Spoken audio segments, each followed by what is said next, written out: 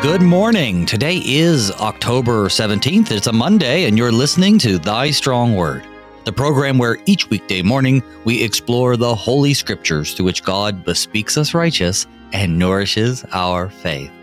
I'm your host, Pastor Phil Boo of St. John Lutheran Church in Laverne, Minnesota. Thank you for tuning in. If this is your first time joining us, welcome. And for those of you who are coming back for more, I'm blessed you're here. Be sure, though, to tell your friends and family that they, too, can be a part of the Thy Strong Word family by listening over the air on AM 850 in St. Louis, online at kfuo.org, or through their favorite podcasting app. And be sure to show some love to our sponsor, the Lutheran Heritage Foundation.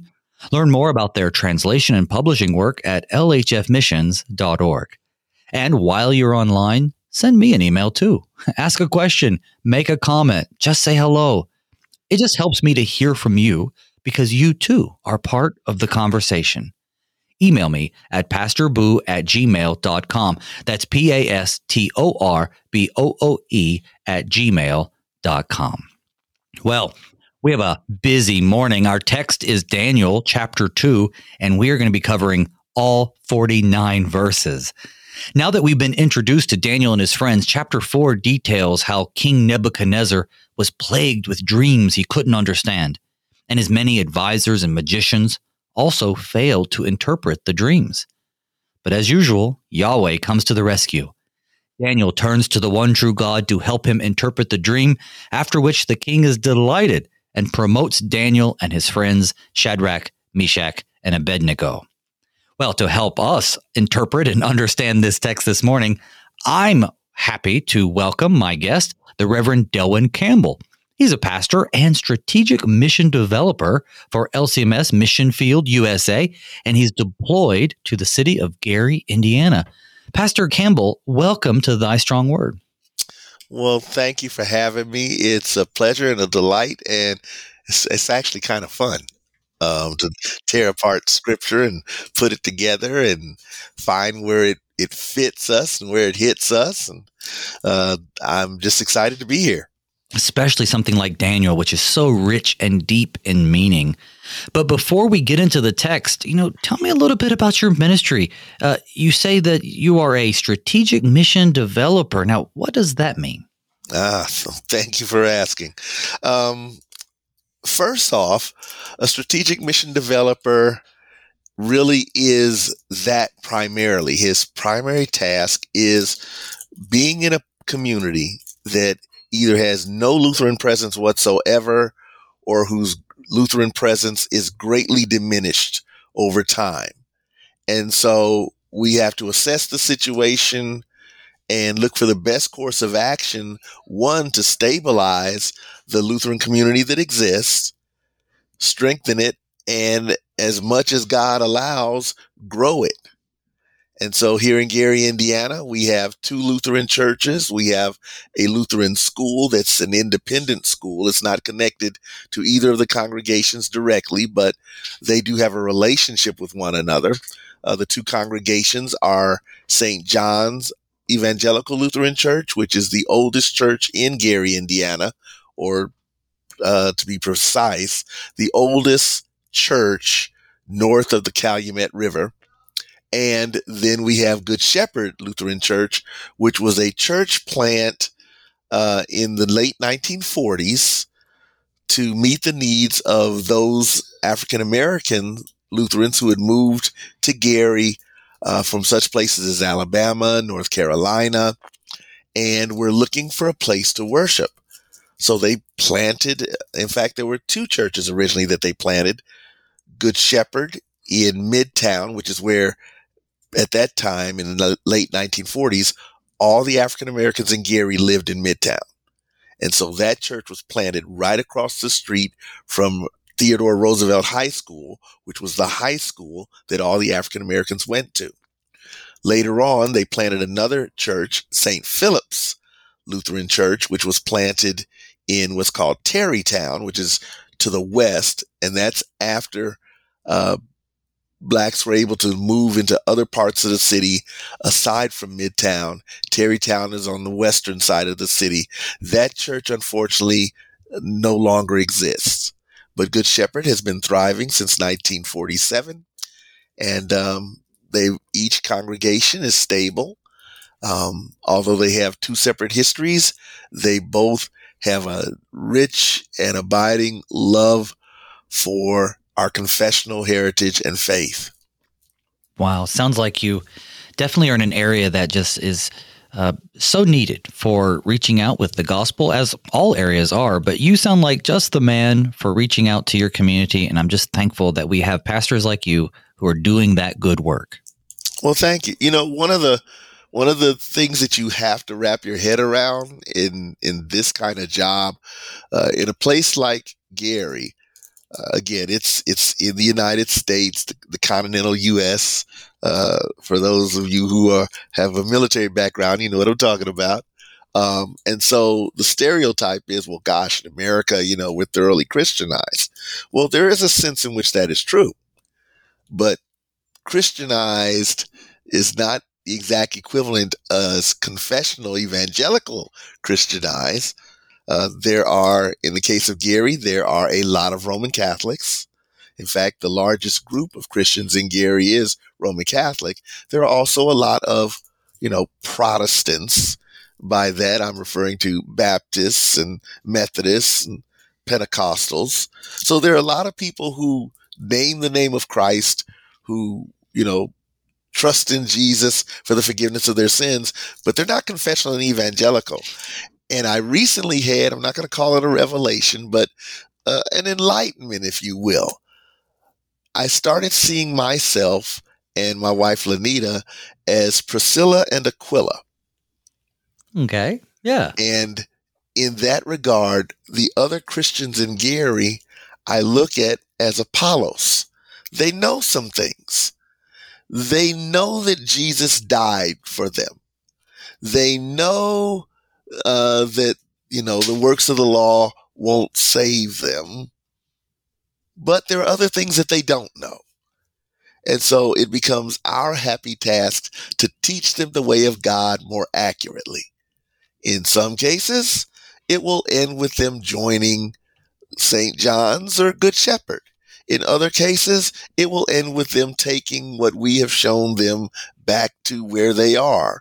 And so, I've had some people who did not know, for example, what makes Holy Communion more than just something that you do because Jesus said do it, and why it has importance and meaning, why it matters that we do it and we do it rightly. People who, as far as they knew, baptism was just something you did to let other people know that you're saved. And then to find out that baptism actually unites you to Christ and you receive God's gifts in holy baptism. And so it isn't just something you do because Jesus said do it. And so therefore you don't have to do it every time you think you want to recommit, any more than you have to get married every 5 years just to show that you're still married. So, I came from one of those traditions, so I definitely appreciate the comfort and value in knowing that the sacraments are God's work, not my work. Yeah. So, it's amazing. So, we may not end up with a Lutheran city, but if I have my druthers and God helps, we will have a confessional and evangelical city before I'm done. There you go. Well, with the Lord's help and blessing, that's certainly what we hope for. Amen. Well, we have so much to get into today, and I want to get to it, but I do want to bathe all of this in prayer. So I invite you, brother, to begin us with a word to the Lord. Heavenly Father, we thank you through Jesus Christ, your dear Son, that you have graciously kept us this day so far, and you've kept us from all harm and danger. And we ask you to keep us from sin today, so that all our ways and doings might please you. We ask you to open our hearts to hear your word and to receive it. Open our minds to understand it. Strengthen our spirits, Lord, to trust in it. And so undergird our walk that we can live it to the praise of your glorious grace, so that our neighbor might experience what it means to stand in the light, so that our neighbor might experience the glorious liberty of the children of God, and so that our community would be blessed and you would be glorified. And we ask all this through Jesus Christ, your Son, our Lord, who lives and reigns with you in the Holy Spirit, one God, now and forever. Amen. So I'm going to read from Daniel chapter 2. We're only going to read just the first 16 verses just to get us started, and I'll be reading from the English Standard Version of the Holy Bible. In the 2nd year of the reign of Nebuchadnezzar, Nebuchadnezzar had dreams. His spirit was troubled, and his sleep left him. Then the king commanded that the magicians, the enchanters, the sorcerers, and the Chaldeans be summoned to tell the king his dreams. So they came in, and they stood before the king. And the king said to them, I had a dream, and my spirit is troubled to know the dream. Then the Chaldeans said to the king in Aramaic, O king, live forever. Tell your servants the dream, and we will show the interpretation. The king answered and said to the Chaldeans, The word from me is firm. If you do not make known to me the dream and its interpretation, you shall be torn limb from limb, and your houses shall be laid in ruins. But if you show the dream and its interpretation, you shall receive from me gifts and rewards and great honor. Therefore, show me the dream and its interpretation. And they answered a second time and said, Let the king tell his servants the dream, and we will show its interpretation. And the king answered and said, I know with certainty that you are trying to gain time because you see that the word from me is firm. If you do not make the dream known to me, there is but one sentence for you. You have agreed to speak lying and corrupt words before me till the times change. Therefore tell me the dream, and I shall know that you can show me its interpretation. The Chaldeans answered the king and said, There is not a man on earth who can meet the king's demand, for no great and powerful king has asked such a thing of any magician or enchanter or Chaldean. The thing that the king asks is difficult, and no one can show it to the king except the gods, whose dwelling is not with flesh. Well, because of this, the king was very angry and very furious, and commanded that all the wise men of Babylon be destroyed. So the decree went out, and the wise men were about to be killed, and they sought Daniel and his companions to kill them. Then Daniel replied with prudence and discretion to Arioch, the captain of the king's guard, who had gone out to kill the wise men of Babylon. He declared to Arioch, the king's captain, Why is the decree of the king so urgent? Then Arioch made the matter known to Daniel, and Daniel went in and requested the king to appoint him a time that he might show the interpretation to the king. Okay, lots of verses there, but, and lots to dig into, but it's pretty straightforward. Nebuchadnezzar has these dreams. He summons all of his magicians and astrologers to come. They all argue that there's no way they could tell him what his dream was. But he's kind of calling their bluff. He knows they could make up something if he told them. So he's wanting them to also tell him what his dream is. If you're really magicians and enchanters and sorcerers, you'll be able to tell us. And they can't. So, brother, what's going on here? And how can we understand this? Well, as I listened to the reading, I love that faith comes by hearing. So I love listening to scripture. And in fact, when I'm doing sermons, I try to put as much of God's word into it because I know that God watches over his word to perform it. And I can't make that promise about mine. But as it pertains to this, as you were reading, I thought back to in chapter 1, where starting at verse 17, we're given background on Daniel along with his 3 friends. And it says that God gave them learning and skill in all literature and wisdom. And Daniel had understanding in all visions and dreams. So the first thing was that whatever Daniel does in this, he's doing it through the gifts that God supplies. Now, the Chaldeans are honest here. It's not what the king is asking is not the norm. It's not the way it's done. And the thing is, the king knows this. It's not like he just, fell into the kingdom on this day. He knows he's asking something out of the norm. But he also knows that these people claim to have wisdom and power and and lines of communications with the divine. And so now it's put to the test. And they can't do it. They know they can't. He knows they can't. And maybe some of his anger is rooted in the fact that for all this period of time, these gentlemen have been supported at the king's table. Yeah. He's been supporting these people who have been doing no more than any random stranger picked up off the street could have done, except for Daniel. Yeah, I've always thought that when we talk about kings and they have these advisors, these yes men, these prophets that just speak to the king favorable things, and surely the people know that the king surrounds himself with people who are just going to tell him what he wants to hear. And you would assume the king knows that too, that he knows that everyone in their employ, especially if the threat of displeasing him is going to be death, that they're just going to say things that he wants to hear. So it seems like he's coming to terms with that. Like, he realizes that if they're really who they say they are, they could just tell me the dream. And as you said, they can't. So, yeah. And it also tells us that when Daniel, and we know the story, right? So we know that Daniel's going to end up interpreting this dream, but what he does is by the power of God. So it's different than going to someone who deals in the occult.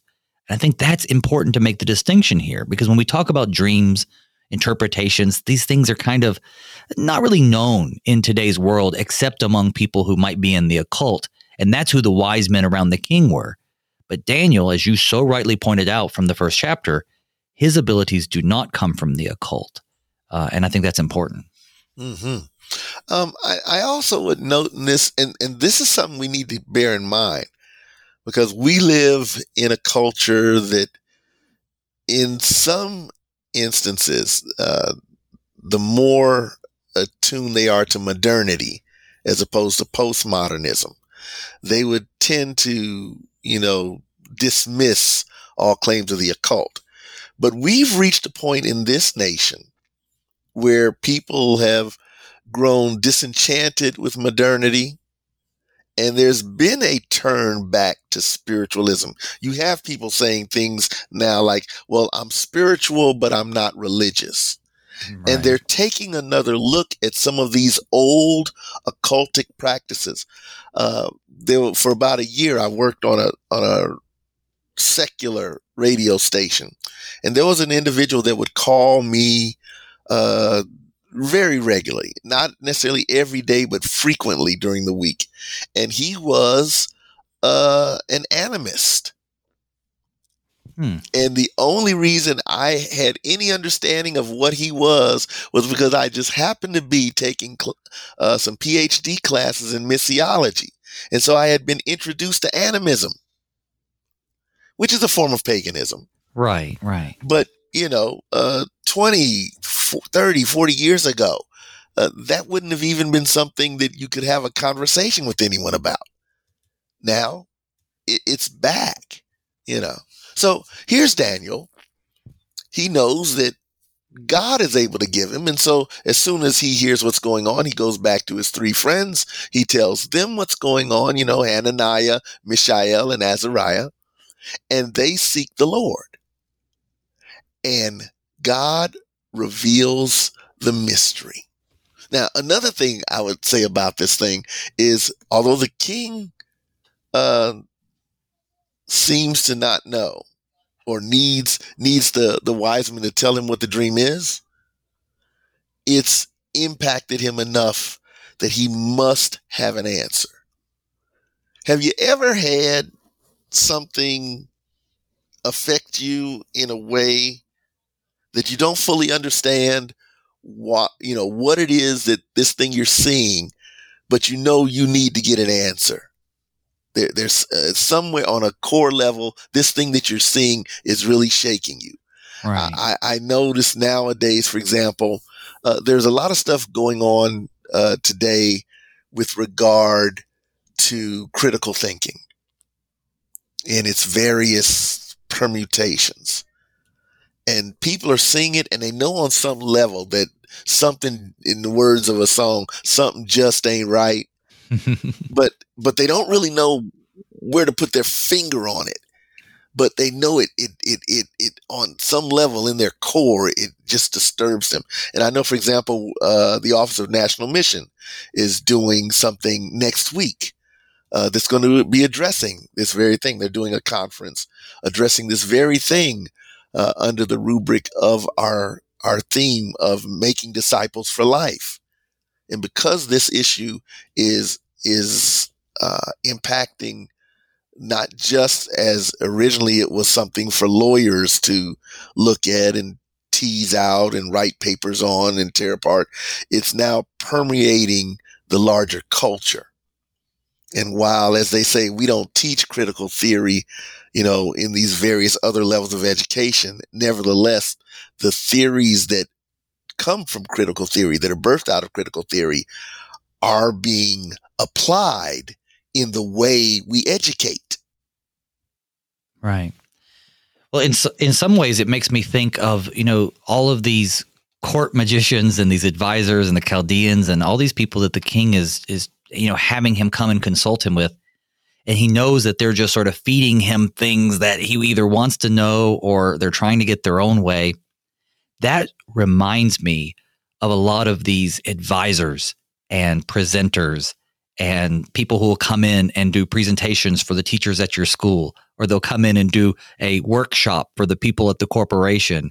And it's like so some of this critical race theory and some of these other things that are out there, it seems to me that a lot of it is based on one thing and then has been transformed into a really big business of all these different advisors going out and speaking to the powers that be out in the world. And it's not from God, it's from something else. Yeah. And because it's not from God, it can speak to some things. I have an old saying, I did not make this up. I picked it up from someone else, but it is good. A broke clock is right twice a day. And every now and again, a blind squirrel does get a nut. And so sometimes things will be said from earthly wisdom that will strike in the neighborhood of truth, because it strikes to things that are common to human experience. And so because it hits in the neighborhood of truth, and because we don't know all things by nature, it's got just enough of the truth in it to be plausible. That's what makes it dangerous. And here's another thing. I just thought about this the other day, because what we understand about truth as fallen humans largely connects with our experience as created humans who are wired for the law. I don't know who said this. I think it was Dr. Luther. The law does not have to be revealed to us. We understand the law. By nature, we understand the law. We understand right from wrong. We understand that when you do right, there's a reward that goes with it. When you do wrong, there's a consequence. We understand that without the help of revelation. The gospel, on the other hand, must come by revelation. It makes no sense to us in our natural earthly wisdom. But when God reveals it by the power of the Holy Spirit, the gospel is the most beautiful, wise thing that we could ever come across. So wise it is that we could study it all of our lives and still be enthralled and find new facets to it, because it is the wisdom from God, the variegated wisdom of God. It's a beautiful thing. Well, and speaking of revelation, we see that even in this situation in Daniel 2, that the king has this dream. He wants it to be revealed to him. And not just, as we've already noted, does he want the meaning, but he wants the dream itself revealed. There's only one who could do something like that. Yes. And that's why Daniel goes to his buddies. He seeks after their help in petitioning the Lord in prayer, and the Lord blesses that. Before we get to the break, I want to make sure we get these verses out on the table. So I'm going to read verses 17 through 30. Then Daniel went to his house, and he made the matter known to Hananiah, Mishael, and Azariah, his companions. And he told them to seek mercy from the God of heaven concerning this mystery, so that Daniel and his companions might not be destroyed with the rest of the wise men of Babylon.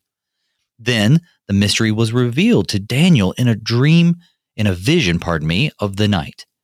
Then Daniel blessed the God of heaven, and Daniel answered, and he said, "Blessed be the name of God forever and ever, to whom belong wisdom and might. He changes times and seasons. He removes kings and sets up kings. He gives wisdom to the wise and knowledge to those who have understanding. He reveals deep and hidden things. He knows what is in the darkness, and the light dwells with him. To you, O God of my fathers, I give thanks and praise, for you have given me wisdom and might, and have now made known to me what we asked of you, for you have made known to us the king's matter."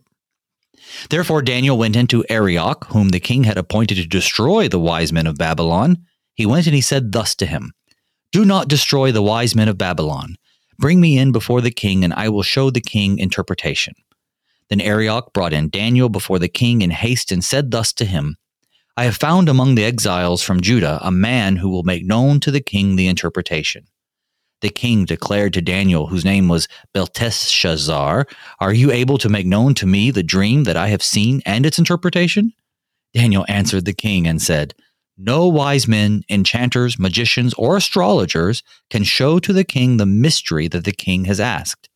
But there is a God in heaven who reveals mysteries, and he has made known to King Nebuchadnezzar what will be in the latter days. Your dream and the visions of your head as you lay in bed are these. To you, O king, as you lay in bed came thoughts of what would be after this, and he who reveals mysteries made known to you what is to be.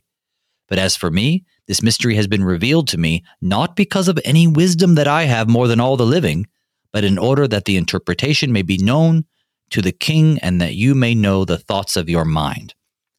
Now, we don't have yet from Daniel in our passage what the dream is or what the interpretation is. But this most recent, text that I just covered tells us, and it shows us that Daniel is placing the credit where it belongs.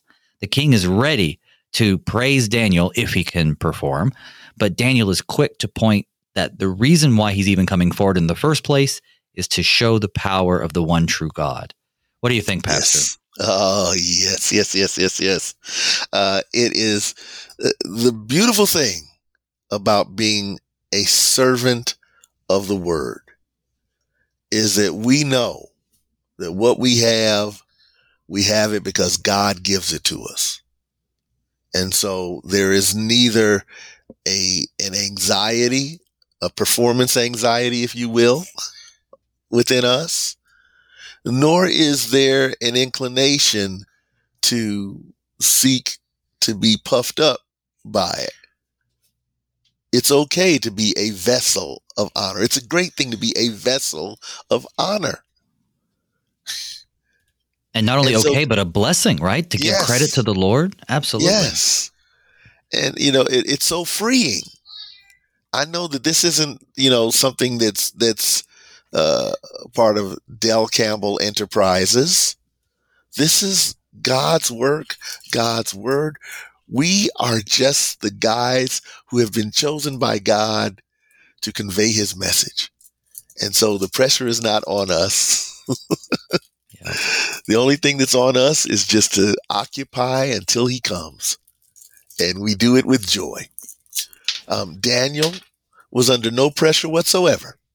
He freely admitted that I couldn't do this any more than anyone else. Right. But by the way, I love that part because it means that he also is saying that I deserve death just like the other people. Well, according to the king's edict, right? So the king says, I'm going to kill anybody who can't do it. And Daniel steps forward because he wasn't initially called. And he says, oh yeah, I can't do it either. But I know a guy. And that's what's so important. Yes, I know a guy. You know, who but knows, but maybe this event was the first step that, as the book of Daniel continues and, we see Daniel's dealings with Nebuchadnezzar and, all the things that Nebuchadnezzar goes through that ultimately lead to him confessing that there is a God. He's not like Bel or any of these other gods. Nothing like these statues that we got around here. There's this one God. He's the God. That's right. Oh, And what a beautiful thought. You know what? Let's take a break. I'm right up against the break, so we're going to pause for these messages, but we're going to keep this conversation going. So, dear listener, don't go anywhere. When we return, Pastor Campbell and I will keep on talking. Daniel, too. We'll see you on the other side.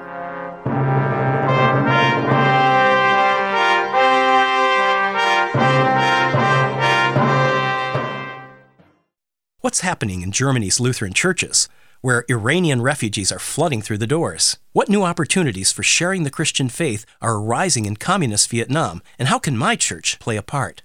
Mission speakers, all LCMS pastors from the Lutheran Heritage Foundation, will come to your church free of charge to preach and lead Bible studies tying into this exciting work going on all around the world. To schedule your speaker, call LHF at 800-554-0723.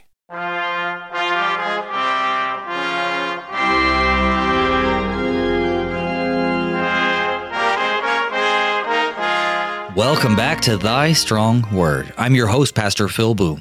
And with me today is the Reverend Delwyn Campbell, pastor and strategic mission developer for LCMS Mission Field USA, deployed to Gary, Indiana. So, Pastor, before the break, we were talking about how, God's the guy to know. That's certainly not to blaspheme the Almighty, but it certainly is a nice way of understanding that we have access to our Heavenly Father through Jesus, something that all the smartest wise men in the world do not have if they don't believe in Jesus. And Daniel, he has faith in the one true God, and thus he has access to the wisdom of the Almighty. If, of course, the Almighty chooses to give it to him, and he does. So in our next part of this section, we get to hear Daniel interpreting the dream. But before we head into those verses, anything else you want to make sure we cover? Yes. I know for, many of our brothers and sisters who don't get to wear the robe and stole, sometimes even the Word of God seems like an alien thing, It's nice to sit on the coffee table. You treat it with reverence, but you're scared to actually approach it because the table on which it sits is holy ground. And even though it's translated into English, apparently it's the type of English that you need a special unction in order to understand. So you just sit back and wait for dear old pastor to tell you what it means. And yet, God's reality is that among the things that he has enabled people to do, he's enabled people to understand the original texts and to be able to translate it well, and given us such an abundance of people who are able to do that, so we can look at a multitude of resources for that to get a good understanding alongside of the work of those called men, servants of the word, who explain the way of God more accurately. And so it all comes, though, as a gift from God. Our Bibles are a gift from God. And a gift that is not enjoyed and made use of makes the giver feel like it's not appreciated. I'll save that for next Sunday morning. But you're so right. We have access. If the creator of the universe were to write you personally a letter, would you read it? And the answer is, of course you would. Well, he has. In the Holy Scriptures, he's made clear things hidden from long ago. We have access to it. You can hear it talked about on the radio. You can go to church and hear the pastor preach about it and teach about it. But, you can also grab a Bible and read it for yourself. You can open up the app on your phone and find it in any language you choose, and any version that you think is more suitable to your understanding. But there it is for you to consume. Yes. We definitely want to honor God by continuing to prophesy, that is, to speak the word of God to others. So I'm going to read verses 31 all the way through 45, which is almost to the end of the chapter. And this is where Daniel interprets the dream. Daniel says, "You saw, O king, and behold, a great image. This image, mighty and of exceeding brightness, stood before you, and its appearance was frightening. The head of this image was of fine gold, its chest and arms of silver, its middle and thighs of bronze, its legs of iron, its feet partly of iron and partly of clay. As you looked, a stone was cut out by no human hand, and it struck the image on its feet of iron and clay, and broke them into pieces. Then the iron, the clay, the bronze, the silver, and the gold all together were broken in pieces, and became like the chaff of the summer threshing floors. And the wind carried them away, so that not a trace of them could be found. But the stone that struck the image became a great mountain and filled the whole earth." This was the dream. Now we will tell the king its interpretation. "You, O king, the king of kings, to whom the God of heaven has given the kingdom, the power, and the might, and the glory, and into whose hand he has given, wherever they dwell, the children of man, the beasts of the field, and the birds of the heavens, making you rule over them all, you are the head of gold. Another kingdom, inferior to you, shall rise after you, and yet a third kingdom of bronze, which shall rule over all the earth. And there shall be a fourth kingdom, strong as iron, because iron breaks to pieces and shatters all things. And like iron that crushes, it shall break and crush all these. And as you saw the feet and the toes, partly of potter's clay and partly of iron, it shall be a divided kingdom. But some of the firmness of iron shall be in it, just as you saw iron mixed with the soft clay. So, as you saw the iron mixed with soft clay, so they will mix with one another in marriage, but they will not hold together, just as iron does not mix with clay. And in the days of those kings, the God of heaven will set up a kingdom that shall never be destroyed, nor shall the kingdom be left to another people. It shall break into pieces all these kingdoms and bring them to an end, and it shall stand forever. Just as you saw that a stone was cut from a mountain by no human hand, and that it broke in pieces the iron, the bronze, the clay, the silver, and the gold. A great God has made known to the king what shall be after this. The dream is certain, and its interpretation sure." So, wow, pretty intense stuff talking to the king. Essentially, here's Daniel, and he's speaking to the king of the world. Nebuchadnezzar is the king of everything. And he's telling him that this dream, which is confirmed because Nebuchadnezzar would know what the dream was. And so that means the interpretation must be firm too. And he tells him that essentially, your kingdom will come to an end. You're the king of the world now, but there's coming a kingdom later. And so unpack that for us. What's going on? Yes. In fact, we can look back through the pages of history and see, the various kingdoms and empires that have arisen one upon another, one after another. And every empire has its birth. Every empire has its zenith. Every empire comes to an end. And during each one, the person in charge or people in charge always thought that they would be forever, that they were the end all and be all, that all power was in their hand.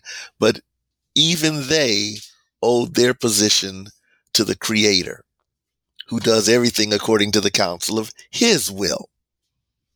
In that sense, Nebuchadnezzar was no different than Pharaoh, king of Egypt. And he's no different than the kings and authorities that exist today. Yeah. Well, there is one kingdom which is not like those kingdoms.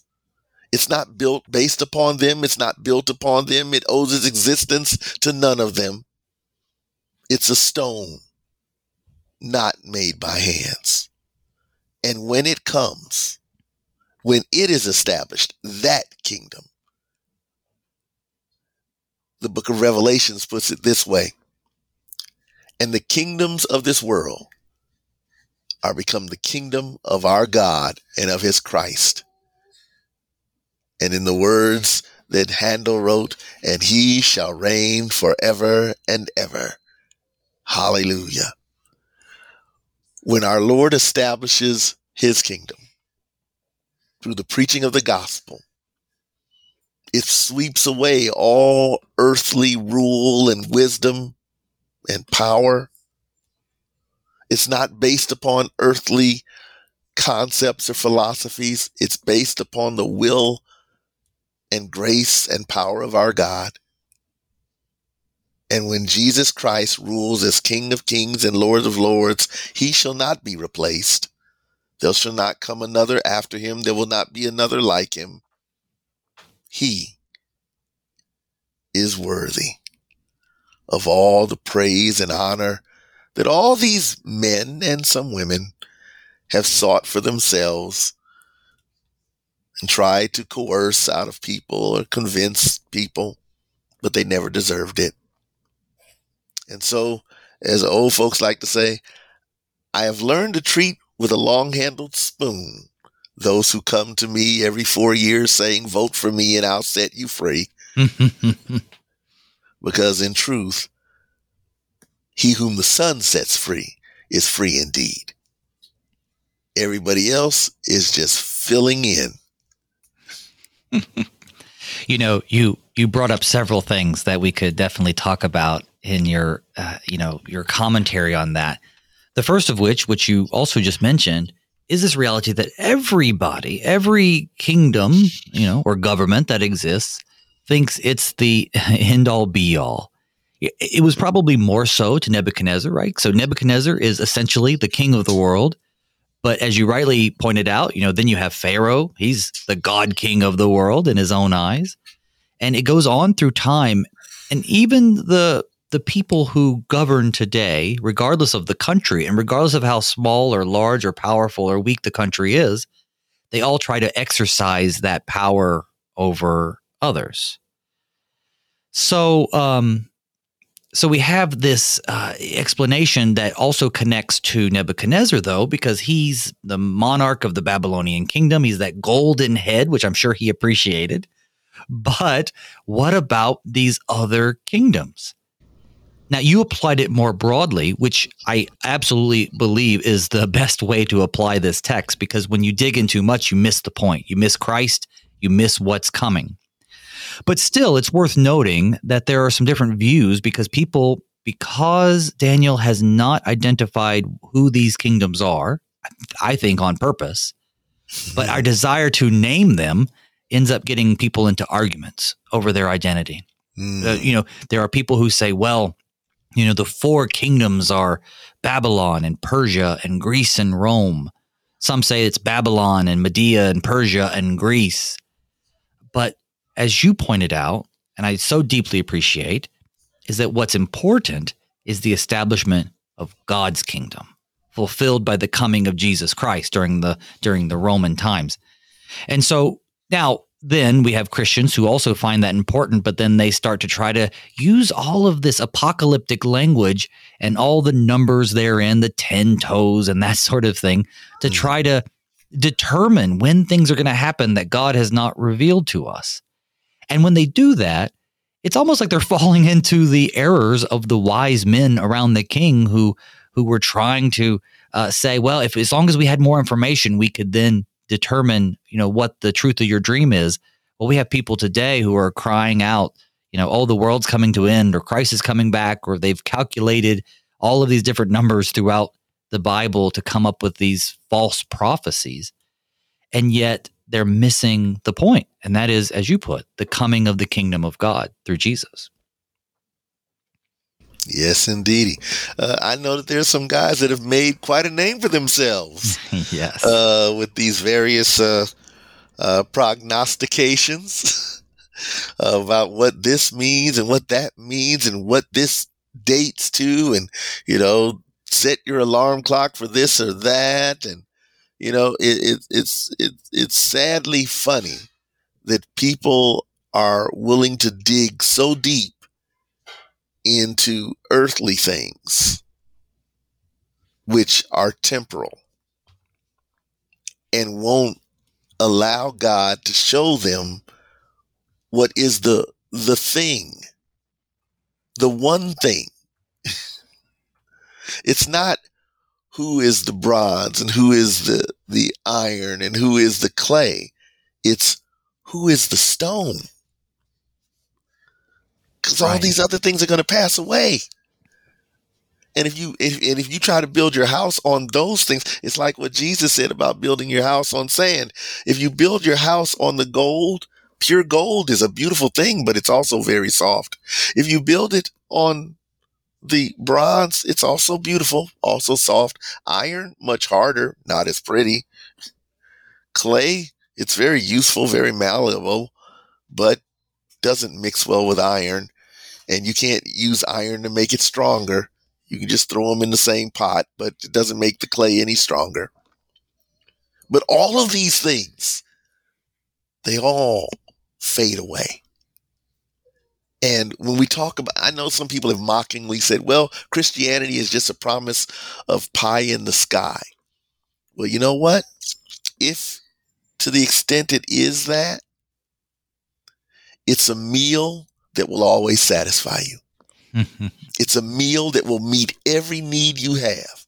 And right now, yeah, a certain element of it is in the sky, where Christ is seated at the right hand of the Father. But part of that pie is here right now, because his church is here, his bride. And one of the things I love telling people, Jesus is a one-woman man. He only has one bride. He has no girlfriends, no side pieces. So I love it. So if you want to try to connect to God through anything other than the church, you're wasting your time. And time is not a thing you can afford to waste. You pointed that rock. Yeah, you pointed to that rock. There's similar language with Isaiah. He talks about he's reminding the people that they should look back to where they come from, but he refers to them as a rock hewn from Abraham. He says in chapter 51, listen to me, you who pursue righteousness, you who seek the Lord. Look to the rock from which you were hewn and to the quarry from which you were dug. Look to Abraham, your father, etc., etc. And of course, the idea to look to Abraham is to look to the God of Abraham. But in this text, it talks about the stone that was hewn from a mountain by no human hand. And as you've already pointed out, that stone is that stumbling block for most, Jesus Christ.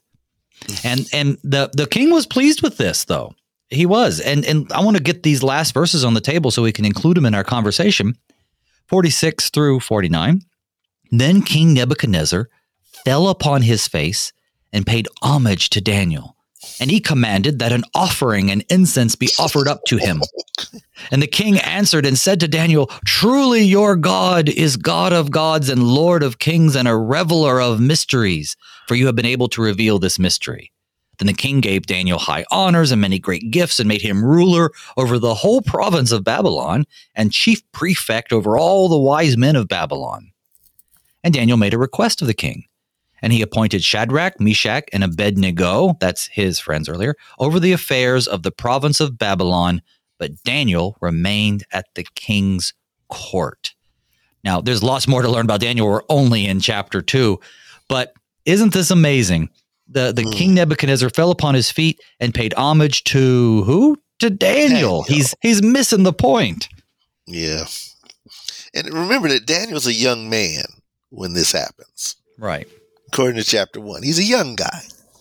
So, grant to Daniel the fact that he's human and he's young. And the king of the world, as he knows it, has just heaped a bunch of honors on him. So, I'm not going to get mad at Daniel because he didn't rebuke the king like, Paul saying, no, worship God. No, okay. He's still getting used to this sort of stuff. All he knows at this point is, look, I know God gave me this stuff, gave me this ability. God revealed the dream. And the king does say that, my God is the God of gods and the King of kings. And the king has given me this, maybe the Lord will use it. Right. Who's to say that that's not the way the Lord's providing for Daniel and his friends? So, we'll get to, there's more to the story, but at least we do know, those of us who've taken the time to stay awake during Sunday school, and, I've heard the rest of the story. We do know that Daniel, does keep the main thing. And he makes use of his promotion, not just to benefit himself or even just his friends, but to serve the king as God has given him this new vocation. In Judea or in Judah, before his capture, he was one of the princes, one of many. And now God has given him this position. And so he uses it to the praise of his glorious grace, not to the elevation of himself. There's a story of restoration here. There's a story of God, Daniel is being faithful. And while we don't always anticipate worldly benefits from our faithfulness, in fact, usually, according to the scriptures, we should expect just the opposite. There are occasions where God, blesses his people for their faithfulness. And while that's not why we do it, we certainly thank God when it happens. And use it accordingly. As you pointed out, Daniel does. And for being a young guy, he does a really good job of not falling into these temptations. He shows up, he's brazen, he basically puts himself on the radar of the king who's looking to kill all the wise guys. He says, hey, I know the dream. He's trusting that God's going to be able to reveal it to him and show him that this is true, that what he's experienced, he trusts the word of God. And then, he's promoted at the end. But we will see that promotion is pretty dubious. It puts him in a pretty bad situation a lot of times, but it also presents him with lots more opportunities to trust in and rely on God.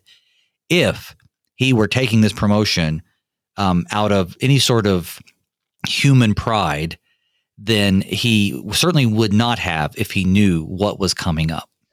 Yeah. Well, brother, we're actually towards the end of our episode, but I want to give you the last few minutes here to share, about this, about whatever you'd like. Share with the listeners. Give them something to take home, something to share with their neighbors, and you can have the rest of the time, just a few minutes. Amen. First of all, brothers and sisters, wherever you're listening, whether it's over the air, online, however, thanks to modern technology, there's so many ways to enjoy this program. Understand that what God gives to you, he doesn't just give it to you to make you fat and sassy and satisfied. He gives it to you so that you can love your neighbor through God's gifts to you. He gives this word to you, this strong word, so that you can be a blessing to your neighbor. For a lot of people, what they think they know about the Lord Jesus Christ could fill books versus what they actually know based on what he has revealed concerning himself. And God has placed you as a confessional and evangelical Christian in a place where you are able to serve your neighbors, not just the ones that don't know the Lord, but even those who do. Dr. Luther wrote in the Small Called Articles, let us now return to the gospel. And he gives 4 ways through which the gospel is proclaimed. And the 4th one is through the mutual conversation and consolation of brothers and sisters, as it is written, where 2 or 3 are gathered in my name. I encourage you, if you got an office like me or like my sisters, the deaconesses, my brothers, the pastors and such, or whatever vocation you have, make use of the gifts that God has given you in his word to share that gift with your neighbor so that they too can have the peace that passes understanding, so that they can know that Christ is for them and that he reveals his will to us in his word for our good, so that we can have a walk that's worthy of him, so that we can be fruitful unto every good work, so that we can redeem the time. I encourage you, make use of God's gifts to you for your neighbor's good. That way, you're loving your neighbor, and that pleases God. I'd like to thank my guest this morning, the Reverend Delwyn Campbell, pastor and strategic mission developer for LCMS Mission Field USA, deployed to Gary, Indiana. Thank you, Pastor, for being on the show. I really enjoyed it. Thank you, Bethville. I appreciate you inviting me. And thank you, too, dear listener, for tuning in to Thy Strong Word. I've been your host, Pastor Phil Booe. Come and join us tomorrow as we turn the page to Daniel chapter 3. Daniel's recently been promoted by the king, but now he faces another challenge to his faithfulness. King Nebuchadnezzar has erected a statue of himself and orders the people to worship it. Does David comply? Join us tomorrow. Until then, God's peace and blessings be with you all as we pray, Father, keep us in Thy strong word.